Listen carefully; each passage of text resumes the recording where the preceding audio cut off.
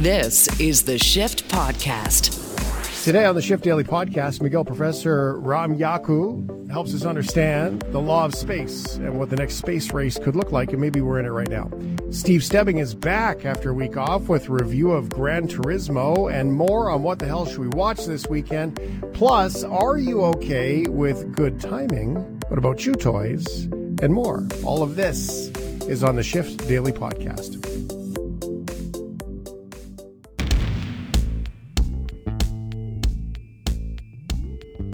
This is the Shift Podcast. Well, we've seen private companies go to space, partnerships that we've never seen before. Seems to be the hobby of all the billionaires. Do we have a new space race? Well, I think that's evident that we have a race for profit or profitability. That's for sure.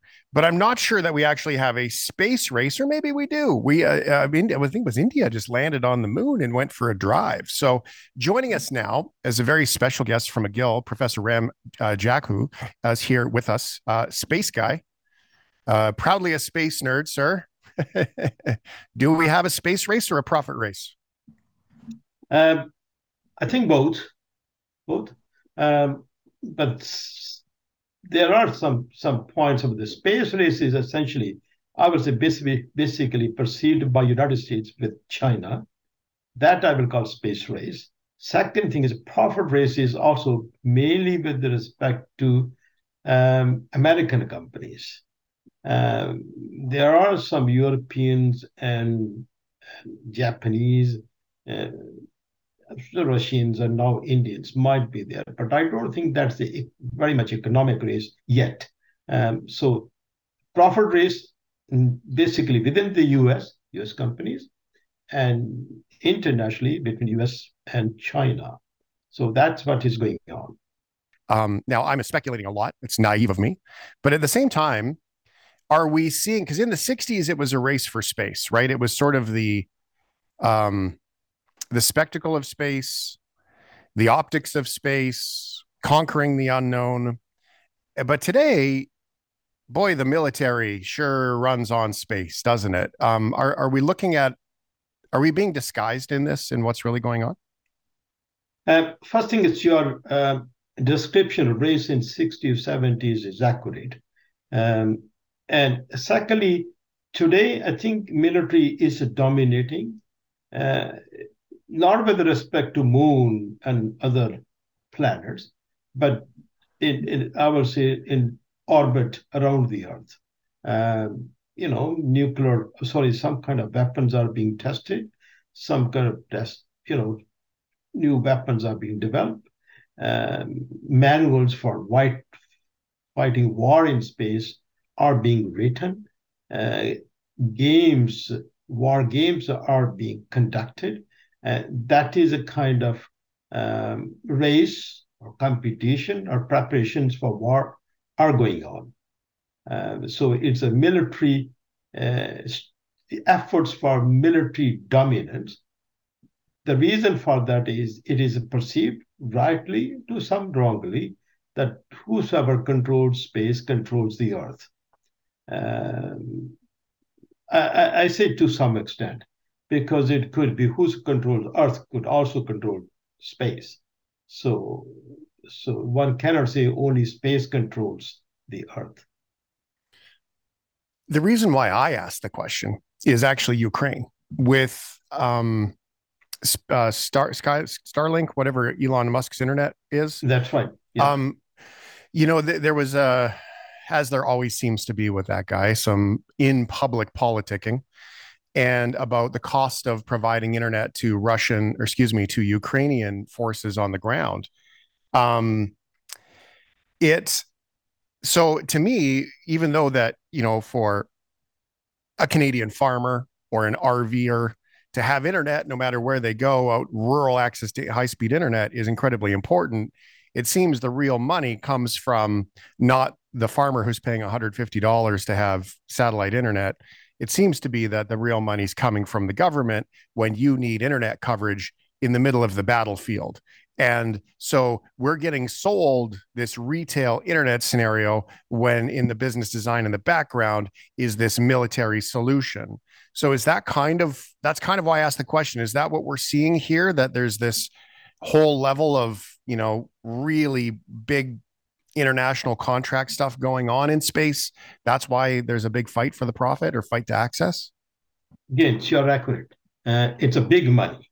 And that's why billionaires are in the front line. And that's what they're going to. Military, as you know, generally have deep pockets, or the governments have deep pockets for the military, and much contracts are being given for design, development of systems, and also purchase of services. And the cost of purchase of services go high when the supply is limited and demand is high, right? So it's, as you said, in the middle of war, the cost of purchasing services from the so-called, I would say, mainly civilian system goes high. So that's what it's a big money. That's what it's all about. I mean, I would say, I shouldn't say all about, but there is also the geopolitical reasons for that also, which you mentioned earlier, kind of dominance in space. Now, this is fantasy in my mind, but I imagine if we ever got into, serious World War scenarios, we would almost see more rockets going up into space than we would landing on cities, at least at first, to take away the networks, to take away the access, the ability to see other countries and launch and control drones and all those bits and pieces. Again, that's fantasy in my imagination. At the same time, though, are there any laws around that? Not that anybody respects really laws during war. So what do you see going on there? Because space policy is a big part of what you do. But again, your explanation, it is what you said is not fantasy, at least in my view. What I read, what I know, I must say that my knowledge is essentially what is published. I do not know what is going on behind the closed doors, right. And that's it. But my knowledge over a period of 40 years, I've seen the governments, private companies are really getting into that kind of scenarios. Now, sometime the U.S. officials also proposed that perhaps U.S. should make public kind of space weapons the government has it. Now, that tells me it did not happen. That tells me there are space weapons with the U.S. government, and I will strongly assume that other governments like China, Russia may have space weapons in that. Otherwise, why would you propose to make it public, right? So that is the kind of things is going on. So I will say that naturally, whatever I know about, war operations, naturally, governments or the armed forces generally try to strike the sources of information or the capabilities of your enemies. And again, you're right that anybody who is fighting will try to knock down the means of communications, means of reconnaissance, and a means of delivery of weapons. They are essentially, at least with respect to the United States and some other developed countries, or China in that way, are in space. So that is what one can, I will say, assume with some accuracy of some confidence. The other point you mentioned about law, there are laws in force. One must keep in mind outer space is not Wild West. It is said, it is perceived, sadly, by some responsible people also in the governments, which say the outer space is Wild West. You can do whatever you want to do that.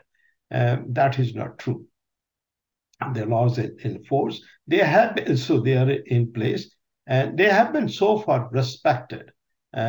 I think primarily because there has not been very, very serious or there have not been any conflict.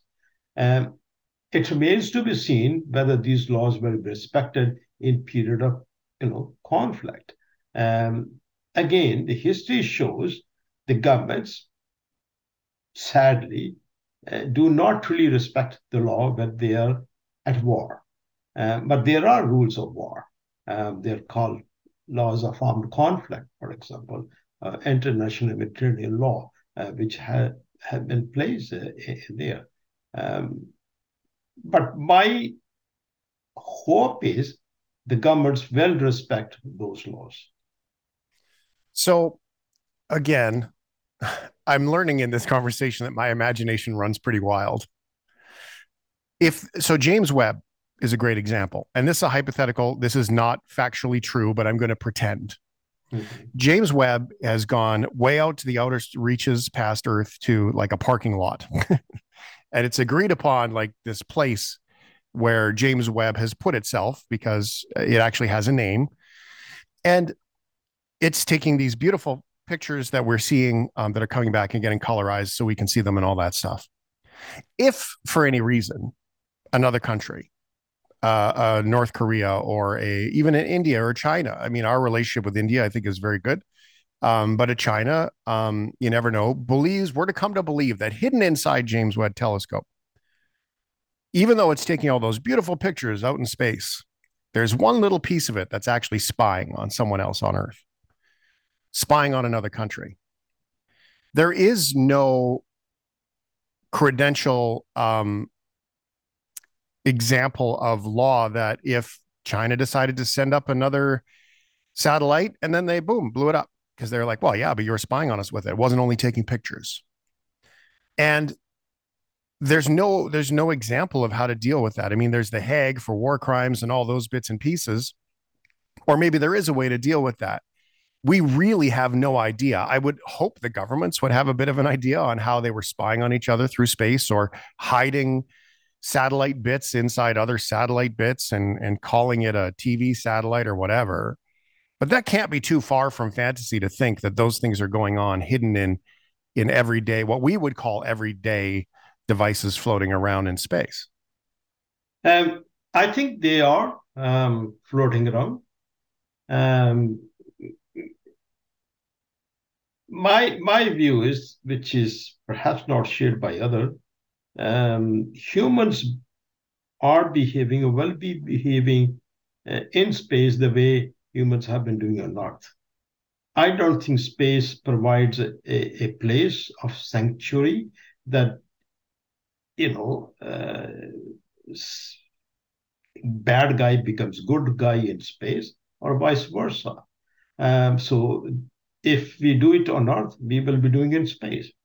Now, coming back to the point that a device or subsystem or small thing which is going spying on a thing, that is fine. Spying is not prohibited. It's not illegal. The governments have been doing, and it is permitted by law.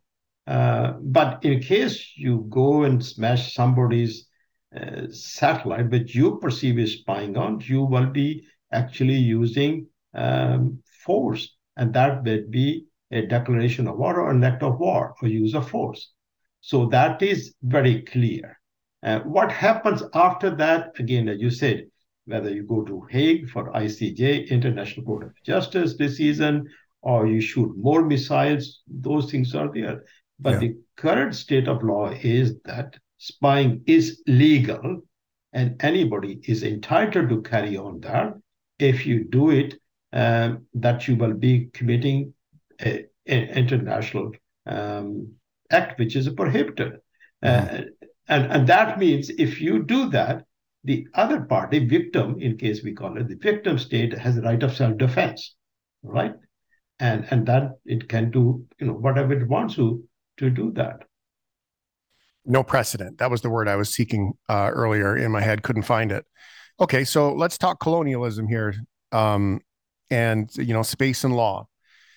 I personally find it ironic, and maybe that's unfair, But here on Earth today, we talk about colonialism, the impacts of colonialism. We talk about certain countries and cultures being able to be released of, the colonial influence, and some countries are stepping away from the colonial influence from all kinds of those European countries that were doing exactly that. Yet here we are in the same sentence saying, let's go to Mars and take it over. It doesn't escape me that we are exactly repeating the past by doing what we're doing, and going out and taking over places that that we aren't currently at. Now, I don't mean to be inflammatory and pick a fight where there is no fight, but how is it that gets sorted out when one country might say, well, we were there first, and the other country might say, nope, you weren't there first, we were there first? Again, I am with you. I have been saying it all that this is a repetition of the activities or kind of policies and actions of colonialization.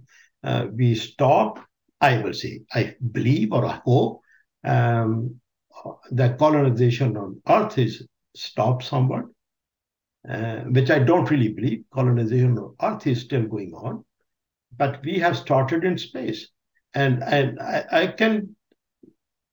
my concern is colonization in space is going to be much more damaging to people on Earth than the colonization we have seen in the past, for the following reasons. The reason is that whatever you do in space will have impact on Earth, and that will not spare anybody. Take the example of testing of nuclear device, for example, or you want to do mining with using some kind of nuclear, devices, or you are doing their accident in say around the moon, and that debris will be around the moon coming to effect. If you're carrying on fairly big machines, rockets, and they collide on the way to moon, and that will create more debris, and that will be circling around the Earth. Okay, that's one side. The second is colonization in space is because most of the people will not be in a position to see what is happening, who is doing what. It will not be easy for people to criticize or question anybody who is doing that. Take the example, the junk. The countries like the United States, Russia, China, and now India, and the US, of course, have been leaving the stuff on these planets. And nobody knows what impact these earthly things are going to have on the atmosphere, on the whatever the environment is going to be there. What was kind of things here? There could be release of some kind of bacteria, which is going to be dangerous on those planets, and also bringing these some kind of bacteria to Earth. And especially if you send people, and people will have their own biological issues or chemical issues or spreading some kind of bacteria, what will happen to those that stuff which is left there or discarded there, or which is brought to that. So I'm just starting the starting time, and we do not have very solid standards or laws and policies. There are some kind of guidelines established by a committee, an international committee called COSPAR, but it is left to the governments to follow them or not to follow them. So that is the danger. The third, if I can add, is really if you are in a position to say reach to Mars, and you say, well, Mars belongs to me. What others can do? There's Elon Musk is on the record saying that international law does not apply to Mars. Yeah. Okay. Well, I look. This is fascinating. I think this is an incredible conversation for us because we don't think about this. And to your point about leaving rovers parked on places, last time I checked, the military is not keen on leaving technology lying around for other people to find either. Usually, in some fashion, we already have learned that there is some sort of self-destruct that happens, whether the computer melts down, the core melts down, it blows up its programming. So America leaves a rover on the moon. India shows up. They go for a walk on the moon. They find the rover. They can't just go steal the technology, right?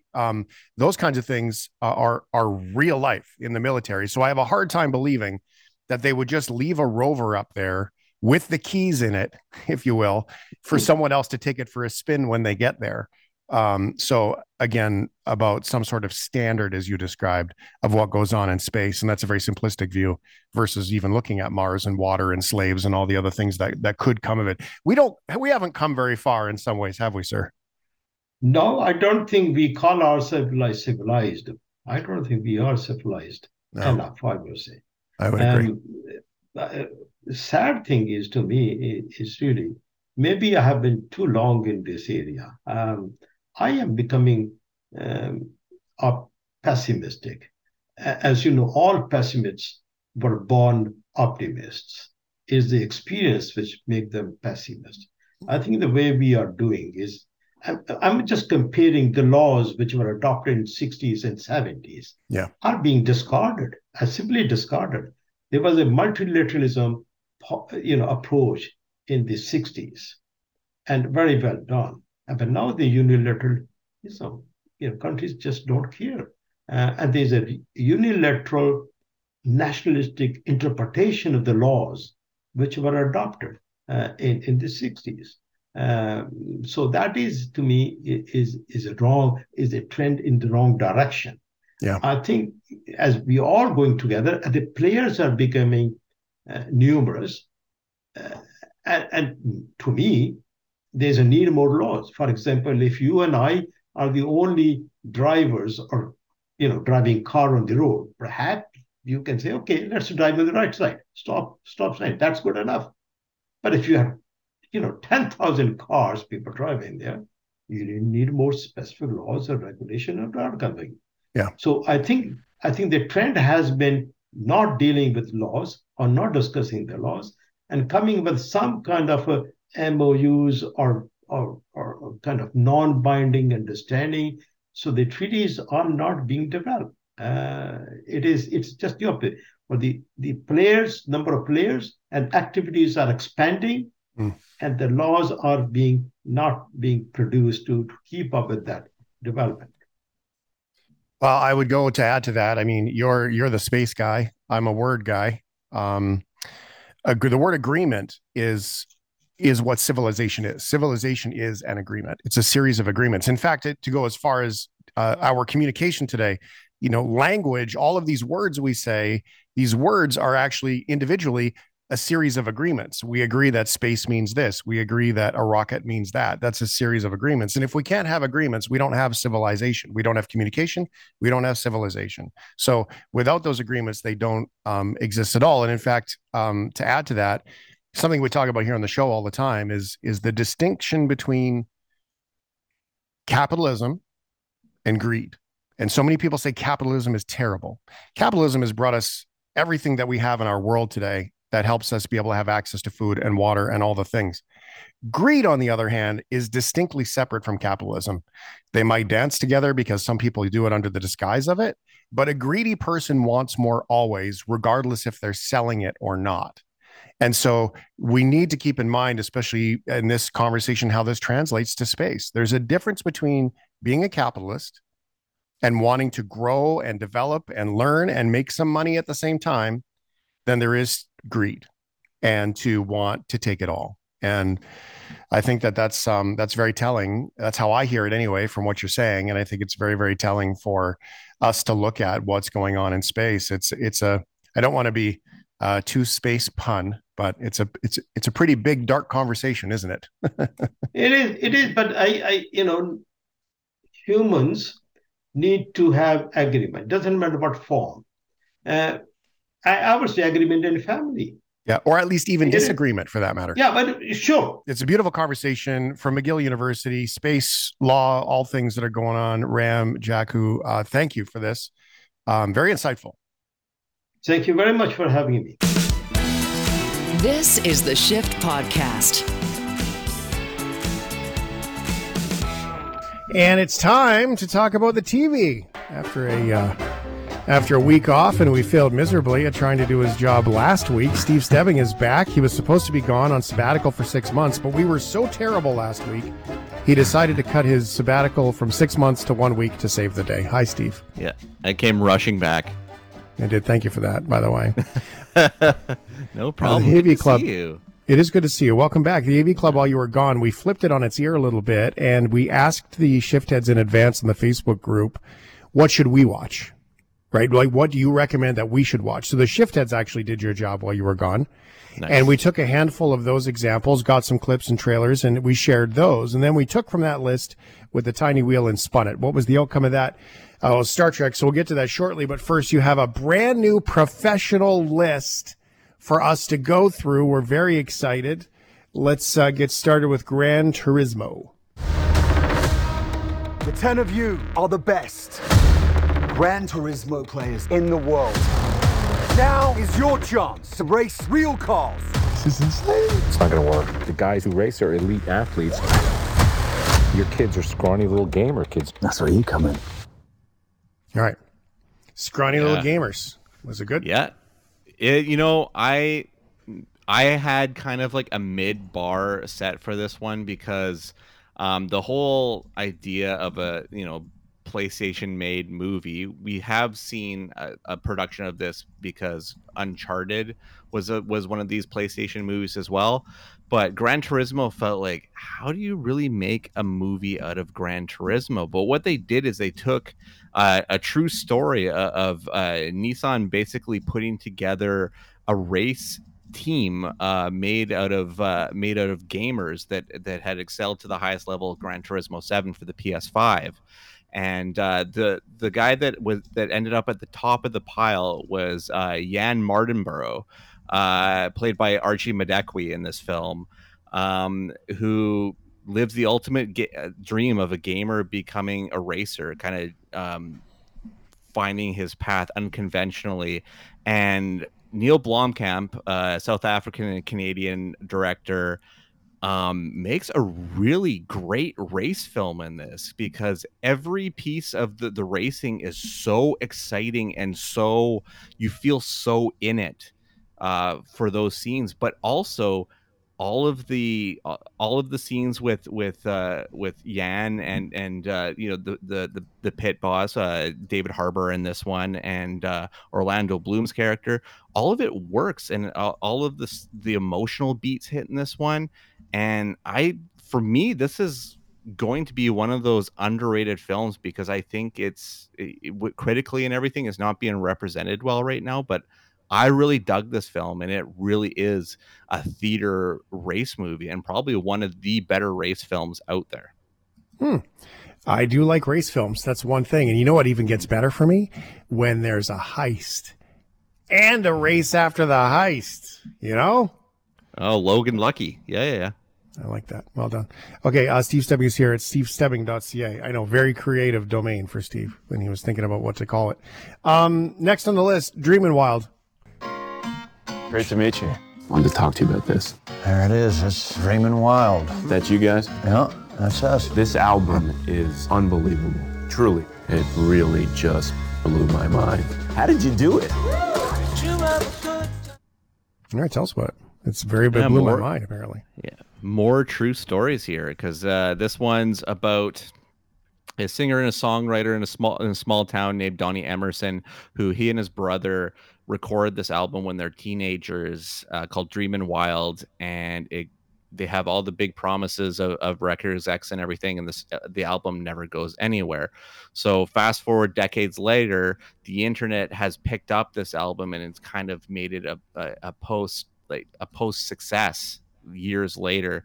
But now the brother, or Donnie Emerson, is now older, played by Casey Affleck. His brother is Walton Goggins, and they've kind of he's still writing music, but he has that rust and that jadedness from everything that went before. So he's kind of unbelieving of this new success, and also spurned to write new stuff and maybe make something out of this opportunity. And this is an actor's film to the core, because Affleck's really, really great in this one. Walton Goggins is always doing great work. Even if it's not a great movie, he's always doing great work. And then the younger versions of them, played by Noah Jupe and Jack Dylan Grazer, are also really, really good. And so there's two kind of sides to this film that really mesh very well together. And it also has Beau Bridges as their dad, and I adore Beau Bridges, and I feel like I haven't seen him in anything in a really long time, so it was really endearing to see him on screen again. And it's just kind of one of those feel-good films. Ben Affleck. Casey. Good actor, bad actor. Was that Casey Affleck? Casey is in this one. I really, really like Casey. I think Casey might be the better actor. But Ben is a damn good director, and we saw that very recently this year. Yeah, I just, I was always wondering, I'm like, Ben Affleck, yeah, is that a thing? You know, Casey Affleck, no, great. I got you there. Okay, you are so not invited to my bar mitzvah. My bat mitzvah determines the rest of my life. If I have a kick-ass party, doors would open. And I just think Dua Lipa would make the party perfect. You can have a ball pit. That's for kids. I've had my period for 7 months now. That's a long period, sweetheart. La la la la la. Okay, that's funny. Yeah, it's another Adam Sandler Netflix movie. But this movie is way different than anything he's done for this streaming service before, because this one is really centric to his family, because Adam Sandler is not the main character in this one. It is Sunny Sandler, his daughter, is the main character, playing Stacy in this film. And even his wife Jackie Sandler plays one of the moms in this film as well, but they kind of take a back seat because this is Sunny's film, and she is one of the two leads, Stacy and Lydia, who are BFFs dreaming of the greatest epic bat mitzvah that anybody has ever had, and everything that goes comedically wrong in that process. And this movie, it might be one of the best things that Sandler has done since Uncut Gems. Like, it's got a lot of heart to it. And Sunny is really, really great. Like, I think that she has a bright future ahead of her. And this is one of those nepotism things that really might work. All right. Well, I do like Adam Sandler stuff. And I mean, he's grown up so much from, right, some of the old stuff, and it goes to show his true talent. Next on the list on streaming, we're going to Alaska with Star Wars. I started hearing whispers of Thrawn's return as heir to the Empire. What happens when we find Thrawn? Power, such as you've never dreamed. Oh, it's not Alaska.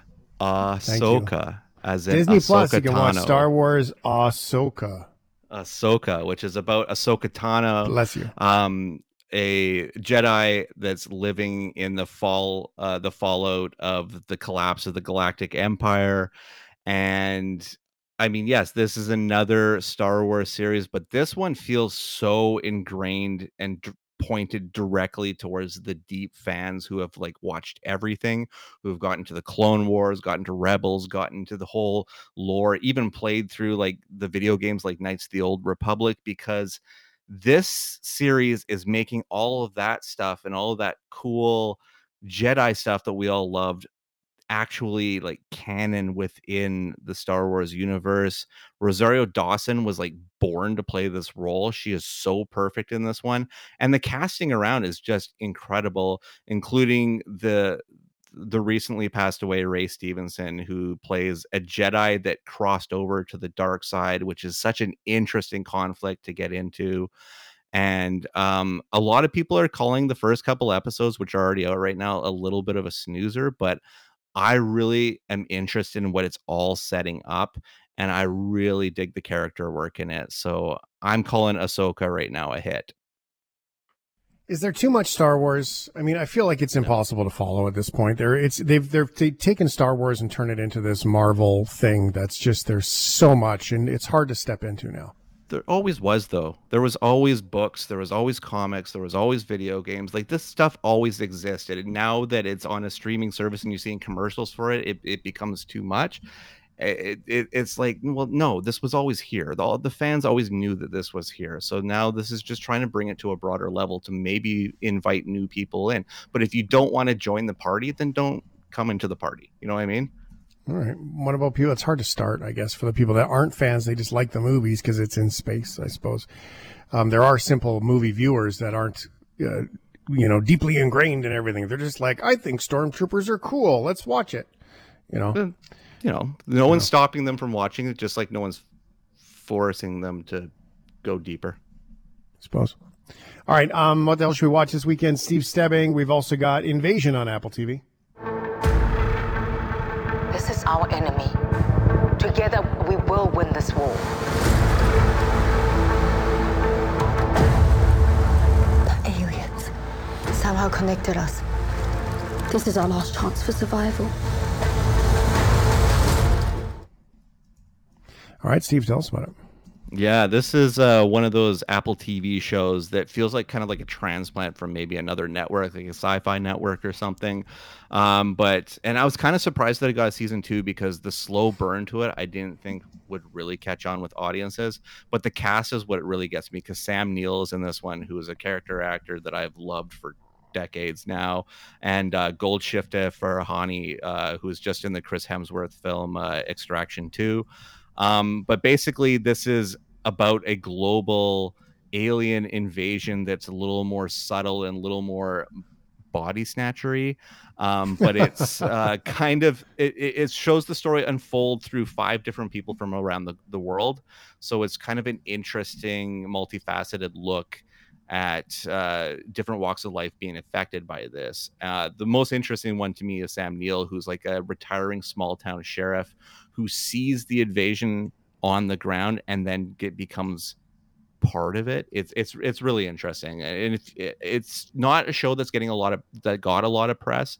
So it's a quick watch for the first season, and yeah, as of tomorrow, season 2 will be up. Okay, we only have a real quick time here, but I want to get to it because Bueller is back in 4K. They bought it. How could I possibly be expected to handle school on a day like this? Bueller. Cameron, babe, get dressed and come on over. Bueller. He has been absent 9 times. Okay, so that's interesting. After watching the Purdue show on Painkiller, but 10 or 15 seconds, if you don't mind. Ferris Bueller, one of the best of all time, is back. Absolutely. This is John Hughes operating on one of his highest levels, probably one of the greatest high school films of all time, and getting a little bit of resurgence because it's kind of referenced in the new Teenage Mutant Ninja Turtles movie. This is the Shift Podcast. Are you Okay. Are you okay with songs that make you ponder? Oh boy. Welcome to the end of the week. Stories that make you ponder. 877-399-9898. Are you okay with good timing? Yeah. It's I hate being late. It's my biggest pet peeve is even if I'm 5 minutes late, it drives me absolutely insane. So I try to always have good timing. Very well done. Yeah, good timing. I like good timing. I like to think that I'm able to have the good timing when I do things like, pull up to Costco and there's one spot by the front door. I like that. I like to feel like I'm in the vibe, I'm in the flow, to have good timing. I'm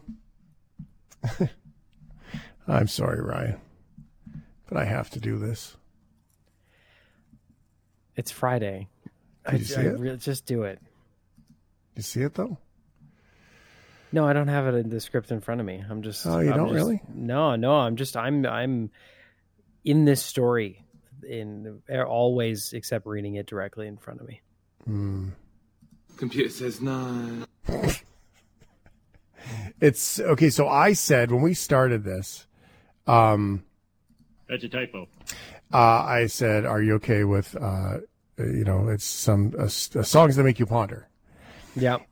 Okay. The whole premise of this is, "Are you okay with?" Seems okay. Let's start again, John. We're gonna play the bed thing. You ready? You okay with? Look, okay, fair enough. But look, R and ever. T are beside each other on the keyboard. That's that's a typo waiting to happen. No. You can't use that excuse in real life, right? You'd walk up to Laura and you kiss the girl next to her and you're like, you were side by side. It's a mistake waiting to happen. Okay, fair enough. Point taken. Right. Point taken. An Ontario bride-to-be may have had the best timing anyone could ask for. Sarah Hempinska spent 2 years planning her wedding, but whether it would go ahead remained uncertain until the very week of the event, with the bride in a coma. Kapinska had routine surgeries to remove growths in her airways as part of treatment for an autoimmune condition. Her surgeries, which were handled by her primary care team outside of London, typically see her discharged from the hospital the very same day. While soon after her procedure, Kapinska could tell something wasn't quite right. She arrived back in London. She was struggling to breathe and ended up going to emergency. And it was cutting it close to the wedding. I was rushed in. I came in with my sister and my fiance, and it all happened very quickly. Everybody was so fast to respond. Just steps away is where I usually work, and I see this happening to other people, but it's very difficult when you're actually the family member involved. I was placed into a medically induced coma, but I was actually about to get married. So there would be some moments in the day we thought, oh, there's no way this wedding is going to happen.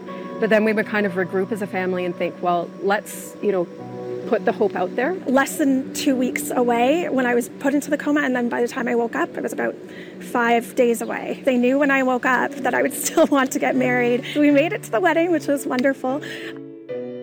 You could tell how genuinely caring the healthcare workers were that took care of Sarah. And everybody stepped in. The staff were so wonderful. They wanted to get me to that wedding. It was one of the happiest days of my life to be able to watch that happen. Aw, how about that? Right. Great story. Good timing. Courtesy of the London Health Services Centre, that video, by the way. Kapinska was released from the hospital on May 30th. Married on June 3rd. She required some assistance, but was able to walk down the aisle and even dance a little bit. One nursing staff member even wrote a letter that was put in an envelope stating not to read until her wedding day. Kapinska says there is no cure, but she's lucky to have teams of doctors monitoring her situation. She added that she's just finished another treatment that appears to have gone well. She's happily married and feeling good. I think that's it's pretty great. It's a good time. Lucky, I would say. Very lucky, yeah. Yeah. Nerve-wracking. Can you imagine how nerve-wracking it would be to be going in and knowing you're going into a coma, or to deal with it, and you're like, we're going to put you to sleep for a little while. I have to get married, right? I think that sucks. But she made it, which is cool. She did. Are you okay with chew toys? Not for me, for the dog. No. It's just, I get the dogs love them, but the sound of a dog chewing on the squeaky toy or a bone, like the sound of the crunch, it's just, it is repulsive to me. I can't do it. Really? Yeah, I don't know what it is. Probably because I didn't grow up with the dog. Never had that as a kid. So my tolerance is very low for it. I find that the dog sounds like when my dog eats food. I have a really hard time with that. The mouth noises. Yep. Yeah. Go with that. Harlow has taken to a couple of all of her toys out of the blue. Like she hasn't touched her toys in months. Then all of a sudden she took all of her toys to my daughter's bed. and now sleeps on them like she's nesting. It's weird. Hasn't touched them. She must take the monkey everywhere she goes. My old dog was like that, though. We used to go to the pet store, and he had a Best Buy guy. Remember the Best Buy price tag character? Yeah, he used to carry that around everywhere he went, which was funny because he was like a Great Dane, and so the toy was big, but the toy was about the size of his mouth, so all you saw was these arms and legs hanging out of his mouth when he carried it. Anyway, imagine coming home from work with a vacation just around the corner, only to see your dog chewing on some paper. But that paper isn't your homework, unfortunately. This is in high school, friend. That's your passport. Donato Frattorelli and his fiancée, Magda Masri, went to Boston City Hall on Thursday to fill out their intention of marriage forms ahead of their planned wedding on August 31st in Italy. And this is where the golden retriever gets a little action. Hours later, their worst nightmare unfolded at their home in South Boston, where Chicky, the couple's 1.5-year-old golden retriever, chewed through multiple pages of the groom-to-be's passport. Now, apparently the couple is reaching out to state officials, trying to get help. I'm just a little stressed. Luckily, Congressman Lynch's office and Senator Markey's office have been super responsive. They've been in touch, at least with me in the State Department, to try to expedite things and help me get a new passport. Keep my fingers crossed, and hopefully everything will work itself out. Okay, so the couple is set to say I do on August 31st. Get this, in Italy, and they're scheduled to leave in just 6 days. Oh, my gosh. Wow. Okay, so that's from WCVB, by the way. The good news, he was given an emergency appointment at the Boston Passport Agency. Frattorelli was originally told the earliest he could get a passport appointment would have been Thursday in Atlanta, less than 1 day before his flight to Italy departed. But he said Monday morning that he was able to secure an emergency appointment with the Boston Passport Office. He said he expected to leave his Monday appointment with a new passport. He confirmed on Facebook the situation has all worked out. The dog has gone missing and no one's seen it since. That's pure panic mode. And it's like, of course a golden retriever would do it. I'd be very mad at the dog, but then you kind of like forget about it and you're not mad at the dog anymore. You're more like, how the heck did it get to the passport? Well, the passport must have been on the table. Something like that, right? Yep. So, but can you imagine the panic? No. When you see that. And the heartbreak. Oh my God. Yeah, I mean, my dog has chewed a lot of things.